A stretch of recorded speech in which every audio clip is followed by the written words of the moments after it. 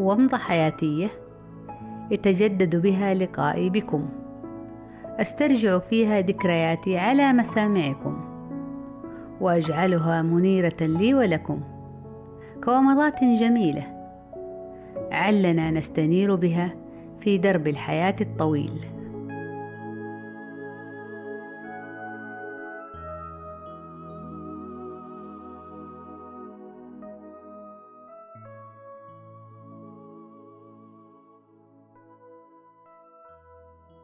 عشنا أحداثا كثيرة في بيتنا الأول، شقتنا تلك المريحة في عمارة العاشوري الواقعة في حي المكرونة.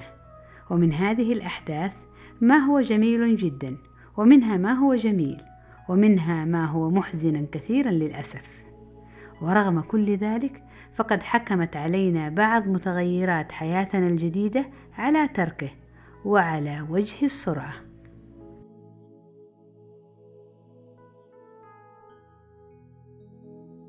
من تلك الذكريات الجميلة والتي تلازمني هي في المجاورة النسبية لمسجد الحي، حيث كنا نستمتع بسماع الأذان كل حين، وذلك حين ينبه السامعين إلى دخول وقت الصلوات الخمسة، وحين يتسابق الرجال والصبيان لأداء الصلوات بكل خشوع واطمئنان، وحين إقامة صلاة التراويح في شهر رمضان.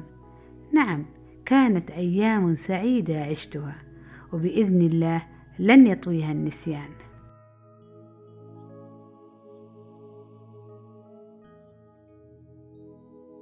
أما عن ذكرياتي تلك الجميلة جدا فهي جيرتي الحلوة جدا والتي يستحيل نسيانها، وزياراتنا المتكررة لبعضنا البعض، والتي لا زال جمالها بكل ما فيها راسخا ولله الحمد في صميم الذاكرة. وإنني إذ أتمنى أن تسعدني الفرصة للالتقاء بهم مجددا في لقاء حميمي سعيد، ونحن كلنا مبسوطين ولذكرياتنا منعشين، غير أن ذاكرتي تحتفي دوما بذكريات احتفالنا السعيد بقدوم طفلنا الأول وتغير روتين حياتنا إلى روتين مسؤولية جميلة ومتعبة، وبينهما كنت أنا أتعلم رويدا رويدا.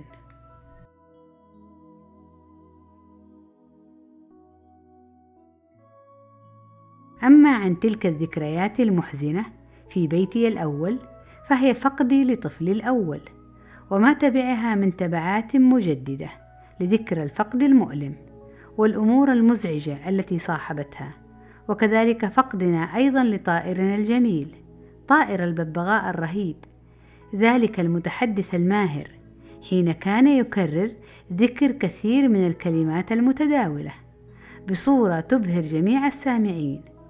ولقد أجاد نطق اسمي بصورة عجيبة لدرجة أن ظن بعض زوار زوجي أنني أنا التي أنادي عليه، وحين أخبره أنه الببغاء استغرب من ذلك كثيرا، لكننا للأسف فقد فقدناه، وذلك نتيجة تعرضه لدور زكام كان حادا بعد أن تم تغسيله جيدا بنصيحة من أحدهم، وليته لم يفعل، فقد مات طائرنا، حتى أنه لم تطل مدة بقائه مقاوما ما حل به رغم محاولاتنا الجادة لعلاجه الذي وصف له من قبل طبيب بيطري، لكنه مات للأسف في يوم حزين جدا.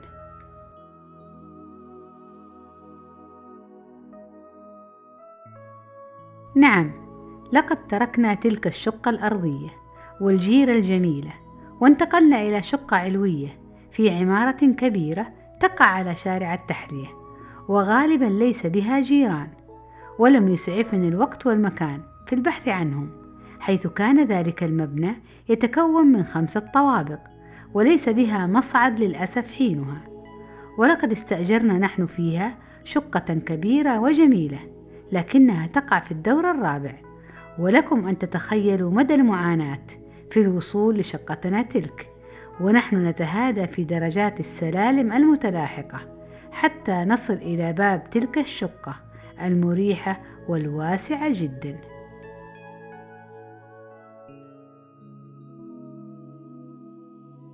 لقد كانت تلك الشقة رغم جمالها وجمال موقعها متعبة جدا في الصعود لها، وعلينا التفكير كثيرا جدا قبل مغادرتها.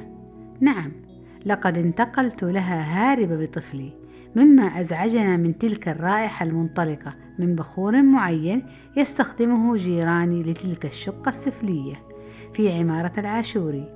وحين وجدتها لم أتردد في اختيارها، لقربها أيضا من بيت أهلي ولجمال موقعها، متناسية تماما الدور الرابع الذي كنت أعد درجاته يوميا في دخولي لتلك الشقة وعند الخروج منها.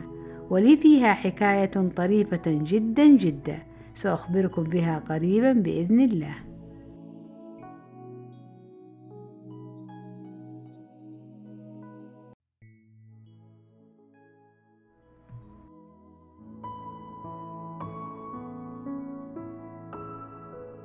كانت ومضة عابرة في فترة غابرة، وفي مخيلتي حافرة أجمل صورة وألطف ذكرى، على أمل اللقاء القادم للاستنارة بومضة جديدة.